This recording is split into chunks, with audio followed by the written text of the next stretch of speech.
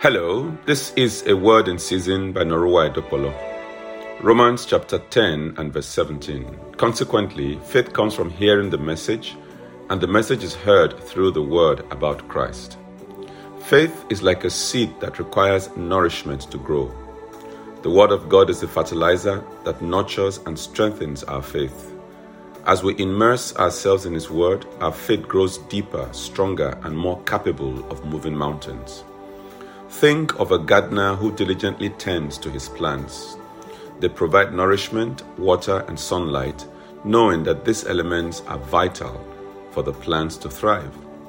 Similarly, when we regularly expose ourselves to God's word, engage in prayer, and seek His presence, our faith grows and becomes capable of moving mountains. Are you daily cultivating your faith? Shall we pray? I want you to say, Heavenly Father, I desire to grow in faith. Help me to prioritize time in your word and prayer so that my faith may be strengthened. Say, Father, may your word take root in my heart and empower me to overcome every obstacle in my life. In Jesus' mighty name, amen. May God bless you. Please remember to check my YouTube channel at @awordinseason_. God bless you.